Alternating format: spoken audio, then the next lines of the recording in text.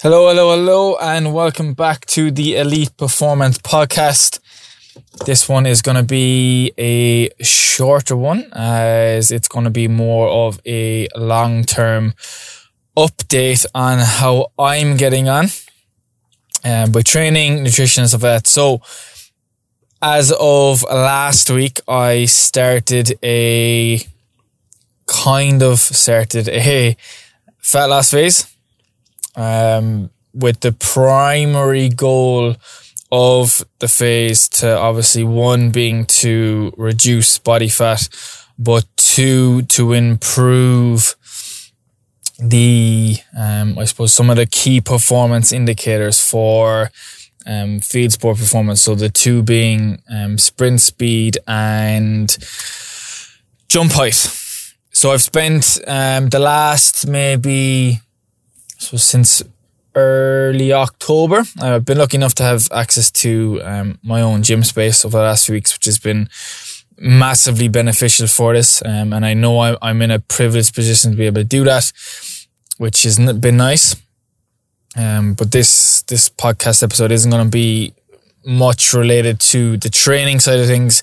It's going to be more an insight into the nutrition side of it and how it's being set up, and the thought processes that go into that, and how what I say and the information that I give you in this can be used in relation to your own goals, and how you set that up over the next few weeks for yourself. As for most of you listening to this, if you're a field sport athlete or an athlete in general, at some point in the next few weeks, you are going to have to try and prioritize body composition as you lean in towards having your pre-season start somewhere.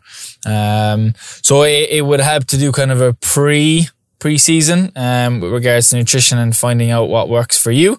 But for me at the moment, I'm going to give myself about 8 weeks roughly of slow and steady progression, because I've never really placed much emphasis on the nutrition side from the perspective of calorie counting and trying to be a certain body fat, trying to hit certain targets. It's just never been of a high importance for me. I suppose nutrition and food is a very social thing for me.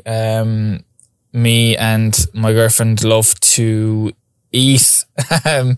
So like food is a very social thing for me, and therefore it for me to go through a fat loss phase where there's a little bit more to think about and a little bit more kind of decision making to be done, it kind of falls down the pecking order in terms of where I want to put my I suppose my time and my effort. We do like to go out for food quite often. We do like to make our own meals quite a lot at home. Just this past weekend I made kebabs. Not exactly the most low calorie option of a dinner, but they tasted unbelievable. And like I said, it's that kind of social aspect around making something that is, especially now in the middle of a pandemic, it's something that it's hard to kind of give that up to prioritize on something else. But this podcast episode will hopefully shed light on the thought processes and how you can go about doing things for yourself, and how I've tried to plan it. I've only ever tried to do it once before. I was due to go to Australia, not due to go, actually, that's wrong. I was planning on going maybe 3 years ago, roughly. So I had planned on doing like a 12-week, maybe longer, maybe 4 years ago, a 4-week, or 4 month, cut. I think it was something like that. And then it ended up falling through, so I ended up not going. So again, it just kind of fell by the wayside and decided not to go ahead with it. And then for the last few years, it's just, obviously with the arm break, it's been more of a focus on training and hitting certain things like like your non-negotiables would be your hydration. So hitting 2.5 to 3 liters of fluid on most days, trying to hit your 1.6 grams of protein per day on most days, getting some form of activity done on most days. And they're the 3 that I suppose I've tried to keep somewhere in the week or across the board in terms of being non-negotiable. Because you're not always going to be able to hit your 10,000 steps. You're not always going to be able to train every day or do something, and you're not always going to be able to hit your protein target for whatever reason. We can't get bogged down on the specifics of things on a day-to-day basis, because there's going to be things that are going to happen within a week, whether that's work related, whether that's for personal reasons, or whatever environment that you're in that means that you're not going to be able to hit that. And we can't get so attached to those things that if something does happen that it causes greater stress, which is going to lead to something like a binge, or to you like throwing the baby out with the bathwater and things like that. So we do need to keep in mind that it is very loose. But the more specific you want to get with something like hitting a certain body percentage, losing a certain amount of weight in a certain time period, the more specific you get with that, the more specific and the more rigid you have to be with the things that actually matter. So when we think about a fat loss phase, the only thing that matters really is trying to get yourself into calorie deficit. So you have to figure out a way that's going to make that most sustainable for you in the long term, as opposed to thinking, okay, what do I have to eat to get into a calorie deficit? Because once people start thinking like that, they associate the specific foods and meals with the calorie deficit, as opposed to understanding that it's the collection of those meals and the specific outputs that you go through on a daily basis, whether that's your daily walks or your gym sessions, your home workouts, whatever it is that you do on a daily basis. It's the collection of those things and not the specifics of certain foods, because then you demonize certain foods.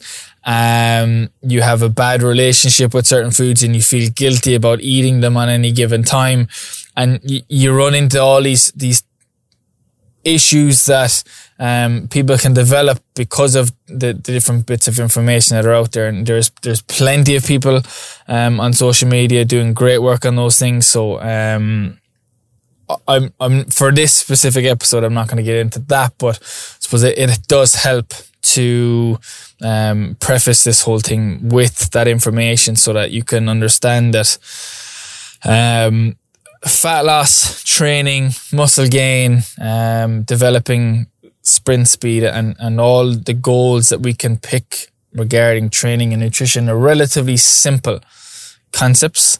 They're not easy, but they are simple in theory, and it's about finding the way that's going to make it as easy as possible for the specific person, whether it's you starting a fat loss phase, whether it's a muscle gaining phase, whatever phase you're jumping into, whether it's just a period of time where you're going to help develop a better relationship with food, that the main things are kept the main things, and the tasks and the practices and the skills that you develop are all feeding into the education around that thing, but also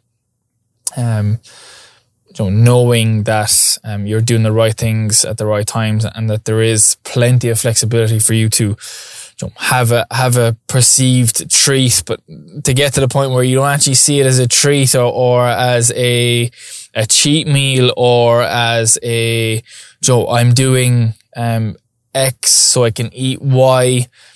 Those sort of things, I think, as a profession and especially as athletes, we need to try and just get ourselves out of that cycle of developing those thought processes, because that doesn't help anyone. You shouldn't have to feel like you can't have something because of for whatever reason, and you have to be able to to manage these things. So with all that said, we'll get into this. The very first thing I'm going to speak about briefly is the output side of things. So where I'm at the moment, I'm already training for 5 days a week, mostly in the morning time. The training sessions that I'm now doing are moving more towards a hypertrophy style training, but still focusing on the power side of things and plyometrics and developing speed. So I've gone back to doing my the hypertrophy clusters. So if anybody follows Jake Tura on Instagram, I've got this program from him. I've ran it once before, so ran it in early January. We ran a first very, very successful block, but only ran the first 3 weeks of it. So it was like an 8x5 setup. And it's primarily to develop aerobic fitness in certain movements, strength, hypertrophy, and athletic ability as well. So it does kind of take into account all of the different goals at the same time. And for the purpose of this episode, I'm not going to get into the weeds of talking about that, but that's the training sessions that I'm doing at the moment. It goes 8x5, then it goes into 10x4, increasing the percentage of 1 RM that we'll be using, and then finishing off the last 2 weeks of the 8-week block as a 12x3. So it'll be interesting to see how we go in terms of maintaining or gaining strength while still being in a calorie deficit. So that's the output. I will try and add in a run or two a week, but one sprint style session and one long distance run, just to maintain that longer duration fitness, to I suppose add to the output side of things, and 3, just so that I don't get too sucked into one side of the fitness spectrum, because I'm not trying to train for any specific I suppose sport or a specific time frame of a return to sport. There's a little bit more flexibility in how I run my conditioning, which is good. But that's it from the training side of things. From a day to day, I'm going to aim across the week to get my 70,000 steps.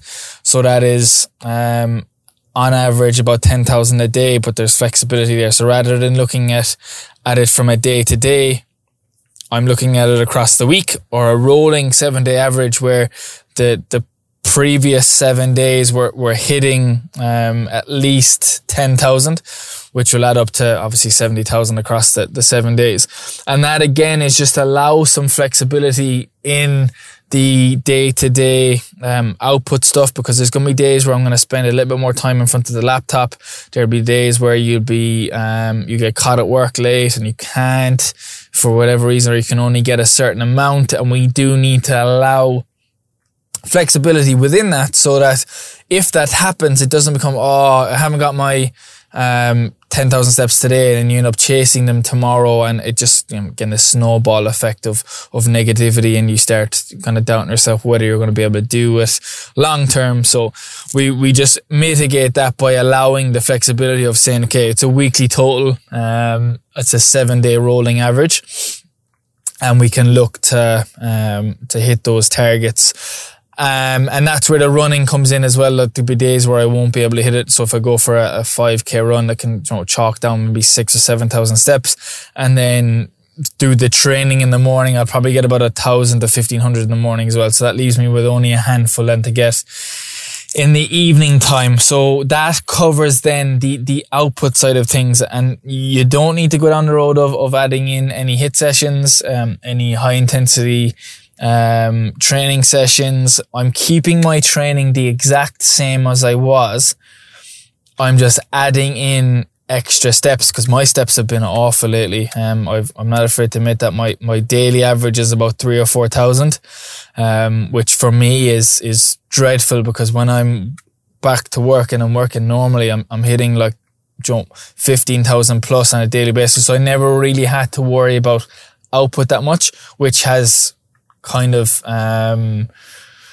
added to the easier weight gain that I've managed over the last 12 months. For those of you who don't know, since I broke my arm, I've gained the best part of about 15 kilos. So I'm now sitting at about 96, 97.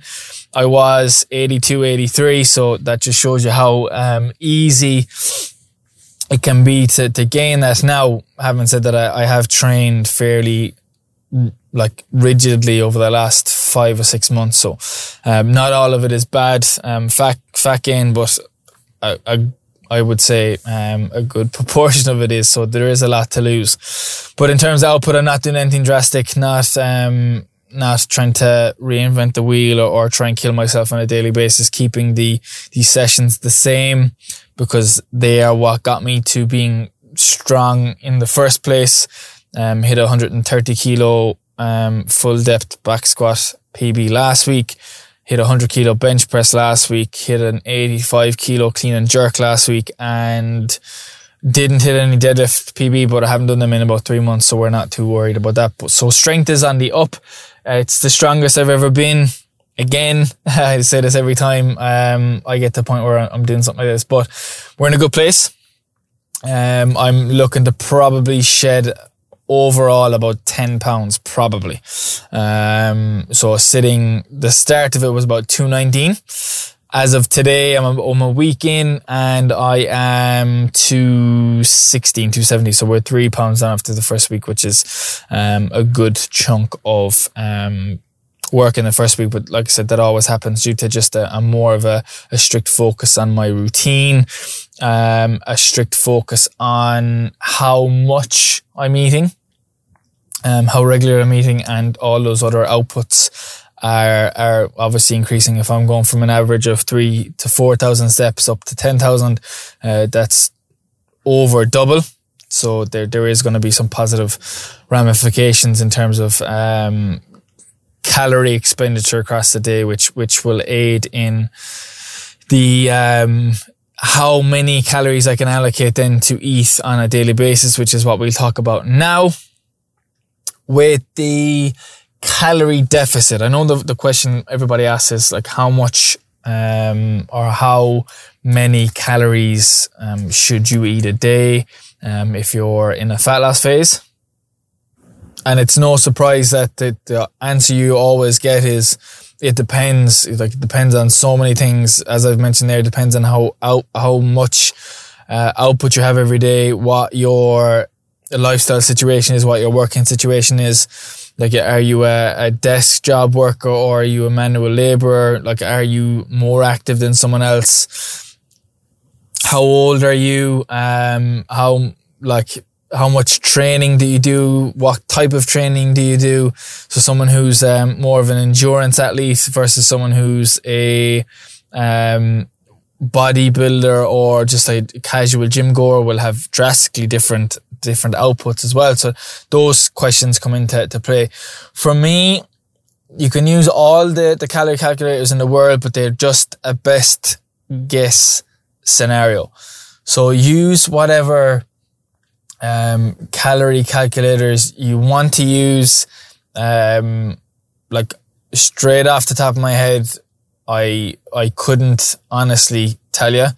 I think if you're going to use a best guess calculator, take your body weight in pounds and multiply it by like 12. And then that will give you a rough estimate of how many calories you should be eating.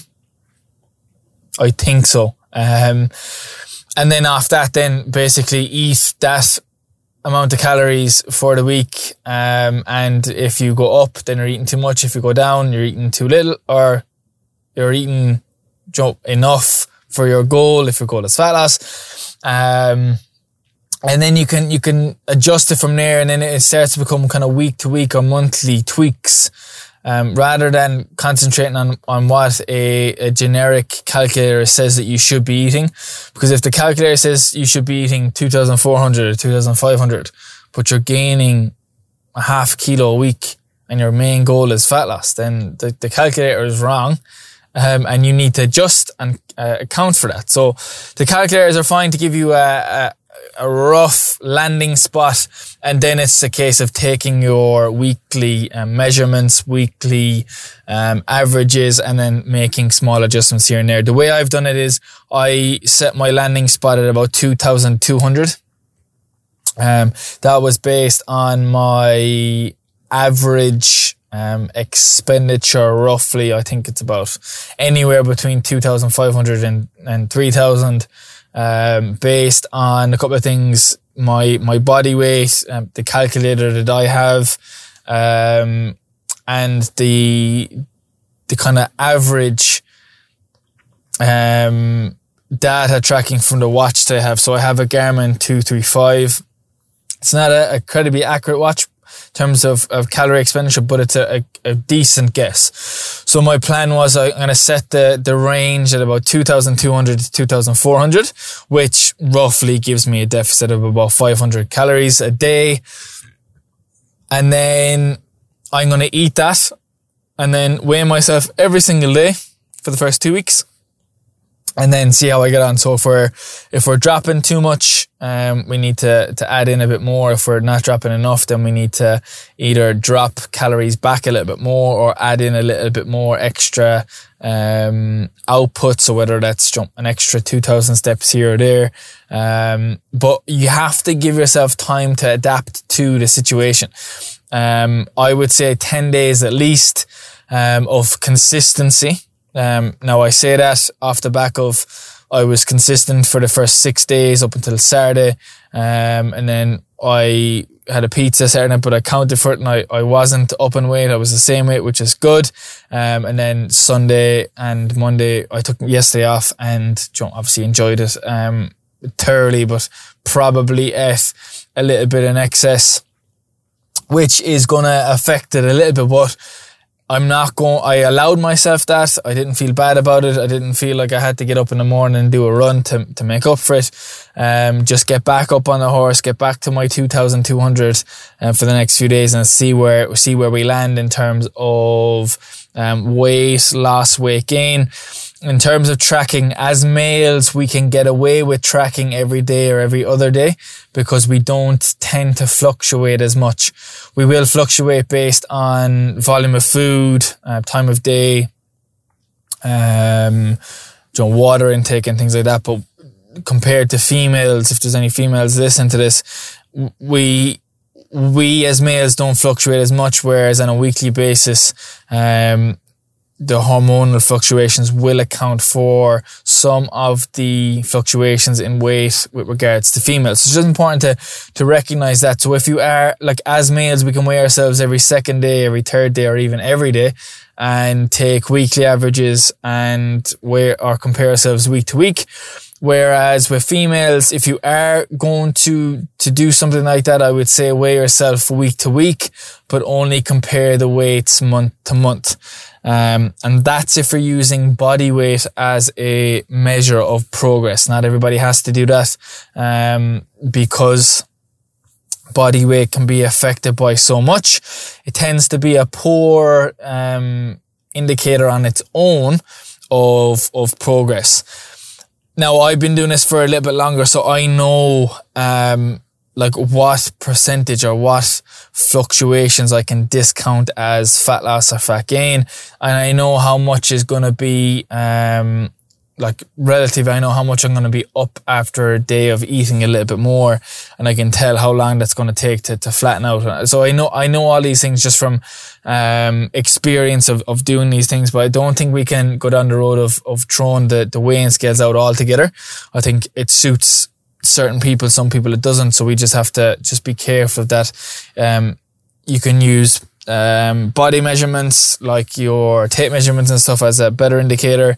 You can use subjective measurements like how clothes fit, again, and even comments from other people who notice it before we do. So there's loads of different ways in which you can track your progress. So don't think that you have to be confined to just using body weight.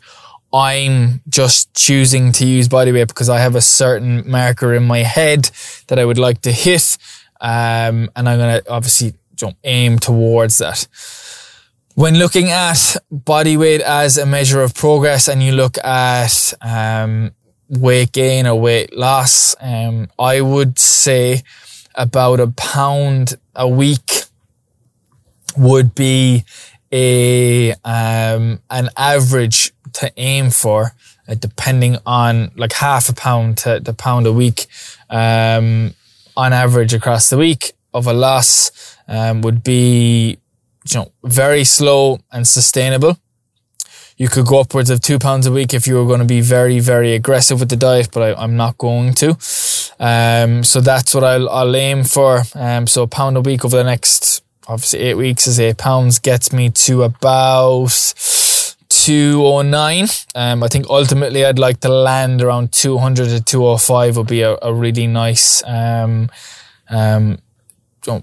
spot for me to sit at for a while and see how we get on. But again, I'm in a position where I've never been this heavy before, so I don't know really how much I have to lose. So we are playing this week by week, progress photos, tracking measurements and stuff like that every 2 weeks, tracking performance indicators as well, because at the end of the day I don't want to be losing fat and like reducing my athleticism at the same time, because that's not what we want. If I'm dropping weight and I see my jumps and my sprint speed shoot right up, then we're on the right track. If my sessions are being affected by lack of energy because my calorie deficit is too low, then we've got to add some back in, or we alternate the timing of when I'm going to actually eat my meals as well. So we've got to look at that. So ultimately I'm looking at probably about a 500 calorie deficit per day.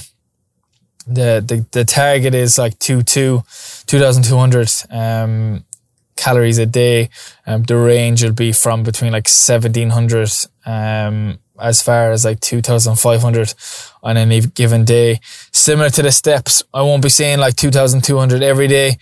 Some days you might eat a lot less and have greater output, so our calorie deficit is a bit more to account for heavier days where I know I'm going to be eating a little bit more. Again, for example, I think on average it was about 2,200 a day, except for Friday I had 1,700. And I did a 2.5k run. So again, just extending that output as well. And that was just down to the fact that I knew I was going to be having kebabs at the weekend that were going to be a lot higher in calories. And I just wanted to account for it, allow myself that kind of budget of more calories to eat on that specific day, rather than eating your 2,200 as normal and then getting to the weekend and pushes you, like you almost undo your calorie deficit for the week in that singular day, which makes it a little bit more difficult then to actually be in a calorie deficit long term. So that's just something to be accounted for as well. But all in all, they're the big blocks that are important. They're the ones that are going to take up the most focus. They're the ones that, in terms of data tracking, they're the ones that we're going to be looking at the most and keeping an eye on, so that we keep them in check, and relating that back to the trends that I'm seeing on a weekly basis. So if I'm increasing in weight during the week, then obviously if I compare that back to how many calories I'm eating a day, then I know I'm eating too much or too little, depending on how the scales are going. I won't track every day, because as creatures of habit, we tend to eat the same meals quite often. So I can get to the point now where I can actually eyeball meals and know that they're give or take plus or minus maybe 50 or 100 calories. So we just account for that as well. Just like to finish on like almost a rapid fire of things that I suppose won't talk about too much, but that are important to know. In the hierarchy of nutrition goes as follows. So adherence is number one. So if you're setting up a diet phase or a fat loss phase, you have to set it up with you as an individual in mind. What foods do you like? What exercise do you like? How often do you like to exercise? How intense do you like your exercise to be? And then build the fat loss phase around that, rather than thinking you have to do X or Y when in reality you don't need to. Because if you don't stick to it, then it's not going to work. And that's why adherence is number one, and it's the priority. So that's the first thing. The next thing is it's calories and energy balance. So we need to be in a negative energy balance, so calorie deficit over a prolonged period of time to stimulate fat loss. Then we look at our macronutrients, so our proteins, carbs and fats. Relatively unimportant in the grand scheme of things, but in protein we're going to keep a minimum of 1.6 grams per kilo of body weight, or that would be or would it be a gram? I think it's 0.7 grams per pound of body weight, because I know I've given my body weight in pounds, but 0.7 to 1 gram per pound of body weight. The upper limit is probably a bit much, because that puts me at around 200 and something, but I think 220 grams of protein, which is probably a bit high, and a bit unrealistic. I don't need to be hitting that high. My 140, 150 in and around that mark is probably enough for me. Make it easier to kind of stay in that calorie deficit. Fats, then we'll keep a minimum of about 0.7 grams per kilo body weight, or 0.3 grams per pound, something like that. Anyway, I think it works out at about 70 or 60 or 70 grams per day, so roughly 60 to 75 grams maybe, and then whatever's left over then can be my carbs. So we keep carbs high so that we can keep energy high for training. If needed, we can go lower carb on one day and have higher protein if we need to. The range is there with the protein, that if we're lacking in energy, we can cut back on the protein and add in more carbs just to get the energy levels back up if needed. Next on the agenda would be micronutrients, so making sure we have enough fruit, vegetables, and kind of taking our multivitamin every day to hit our micronutrient targets to maintain health. Because if we're not healthy, then it's not worth the shite really if we're not healthy. So we gotta pay attention to those. And then you get into things like meal timing and meal frequency and supplements, which are relatively unimportant. Meal timing is not important at all for fat loss, unless you're having to drop your calories back so far that you need to start paying a bit more attention to when you eat your meals around training times, so that you can actually fuel a training session properly. So if you're training in the evening time, can you backload your carbs to the evening time and have kind of a lower carb, higher protein meal in the morning and lunchtime to save a lot more of your carbs around training times? So that's where meal timing can come into account, but I don't think for the majority of people that you need to worry about too much. I, for one, certainly I'm worried about it. I'm still training in the morning time, having not eaten. I will on the odd occasion have a can of Monster in the morning or have a pre-workout, but for the most part I'm just gonna go eat my dinner the night before, get up at 5:30 and go and train at 6, fasted pretty much, and it's no problem. If you are training in the morning time, then it might make more sense to eat slightly later, so that by the time you wake up, then you can have like a snack in the morning, like a banana or an apple or a bit of fruit, whatever it is, before training. But don't eat so late that it affects your ability to get to sleep. And yeah, your supplements at the moment, the only supplements I'm taking are my whey protein to keep my protein intake high. I'm splitting it between the regular like whey protein and the clear whey from my protein, because there's obviously less calories in it. So if I'm short, say calories at the end of the day, but I need to hit my protein intake, I can have the clear whey. And it doesn't take up, I think it only takes up about 120 calories, 80 to 120, whereas the normal whey, when you mix it with milk, will take up about 250 to 300, so it's almost half it. So it's a good addition or substitution when it comes to upping your calorie intake as well. So for the most part, that's about it. Like, things aren't getting real drastic. We just, again, try and hit that 2,200 calorie mark on a daily basis or on average across the week. And, keep training as normal. Keep an eye on subjective markers of, I suppose, health, like, irritability, tiredness, loss of wanting to train, loss of appetite, things like that, where you can feel like you're not fueled enough.